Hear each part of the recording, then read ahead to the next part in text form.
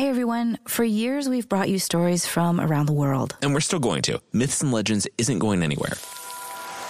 Yes, but also, for the first time, we're bringing you these incredible tales in Spanish. It's the humor, the journeys, and the relatability you love. And yet, estas historias todavía te sorprenderán. We can't wait for you to hear this new show. Sonoro y Nextpod presentan Mitos y Leyendas, available wherever you listen to podcasts.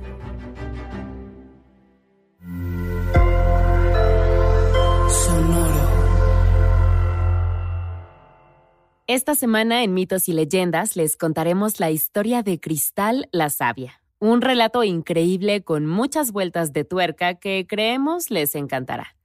Nos recordará por qué es importante poner atención en clase, a menos de que tengan un zapato parlante. Luego, en la criatura de la semana, conoceremos a un grupo de pequeños seres que empuñan pequeñas lanzas y que tienen fuertes opiniones sobre el tema, así como el coraje suficiente para hacérnoslo saber.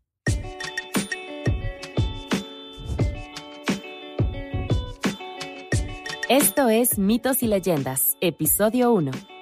Indestructible.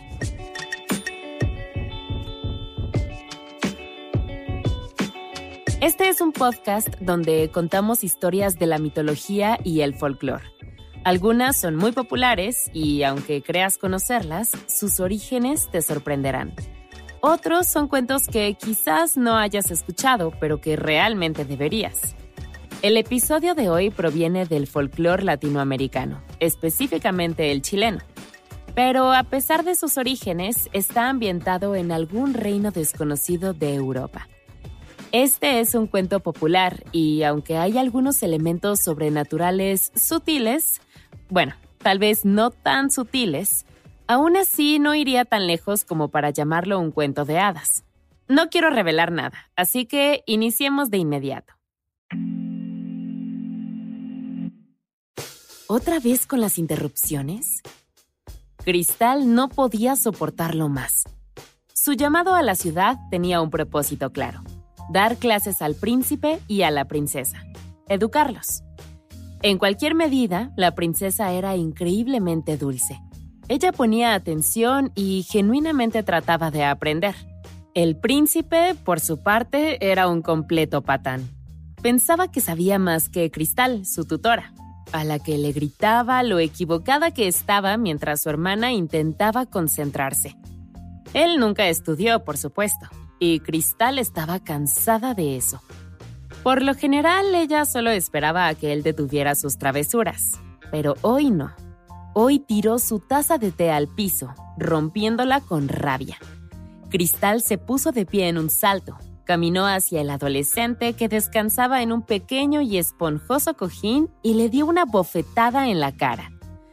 Antes de que la huella roja de la mano tuviera la oportunidad de desvanecerse de su mejilla, el príncipe estaba fuera de la habitación, dejando un rastro de lágrimas en el suelo.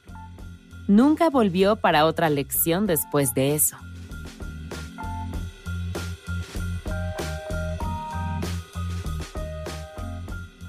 Cristal nunca conoció a su madre, pero tenía una madrina. Aparentemente, como todos los personajes de mujeres mayores en el folclore, esta madrina era una hechicera. Era una bruja buena y le había dado a Cristal un zapato parlante mágico. Sí, escucharon bien.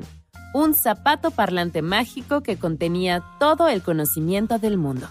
Porque, ¿por qué no?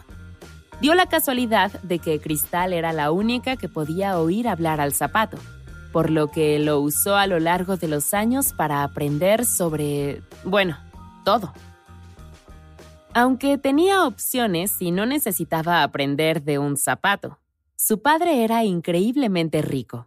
En una versión del cuento dice que era rico más allá de las palabras.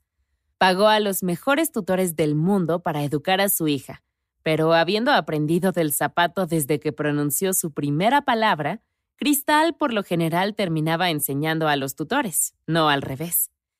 Era como si un profesor universitario de renombre mundial viniera a enseñar a una niña de 8 años de edad y se fuera con varias ideas de publicaciones nuevas. Impresionados, cada tutor había corrido la voz a sus colegas sobre esta niña genio, y pronto maestros de todas partes acudieron en masa a su hogar, no para enseñar a la niña, sino para aprender de ella. Empezaron a llamarla Cristal porque, como una bola de cristal, siempre tenía las respuestas. Bueno, el nombre se le quedó. Las noticias de Cristal llegaron a la corte del rey, y cuando el gobernante se enteró de ella, le ofreció a su familia ridículamente rica incluso más dinero para que Cristal pudiera venir y enseñarle al príncipe y a la princesa todo lo que sabía. ¿La trampa? Cristal era solo 1 o 2 años mayor que el príncipe. La princesa la había tomado inmediatamente como una hermana, pero el príncipe no mostró ningún respeto. Él siempre estaba quejándose de que ella era, ella, para empezar, y que solo 1 año o 2 los separaban. A pesar de todos los esfuerzos de Cristal, el príncipe se negó a aprender de ella, haciendo que su trabajo pareciera imposible. Fue en un día particularmente difícil en que todo había llegado a un punto crítico y el príncipe se había marchado furioso, para nunca volver a sus lecciones de nuevo. Pasó el tiempo y finalmente los jóvenes miembros de la realeza alcanzaron la mayoría de edad. Era hora de que dejaran la tutela de Cristal. El príncipe, cuando se le preguntó con quién deseaba casarse, pensó solo por un momento fugaz. Le gustaría casarse con su tutora, Cristal, le dijo a su padre con orgullo. El rey, siendo menos atento a todos sus hijos y sin molestarse en hacer preguntas de seguimiento, siempre que su potencial no era fuera rica, asumió que su hijo había asistido diligentemente a todas sus lecciones. Debe haber dejado una gran impresión, pensó, y ayudaba mucho que fuera inteligente y hermosa. Simplemente quiero recompensar sus esfuerzos, padre, dijo el príncipe, inclinando la cabeza. Entonces el rey se acercó al padre de Cristal, y aunque ambos estaban un poco indecisos ante la noticia, aceptaron el matrimonio como si tuvieran otra opción. What's gonna happen? I don't know. But also I do. To hear the rest of the story and even more episodes, subscribe to and follow Mitos y Leyendas wherever you get your podcasts. Or follow the link in the show notes to listen on Apple Podcasts.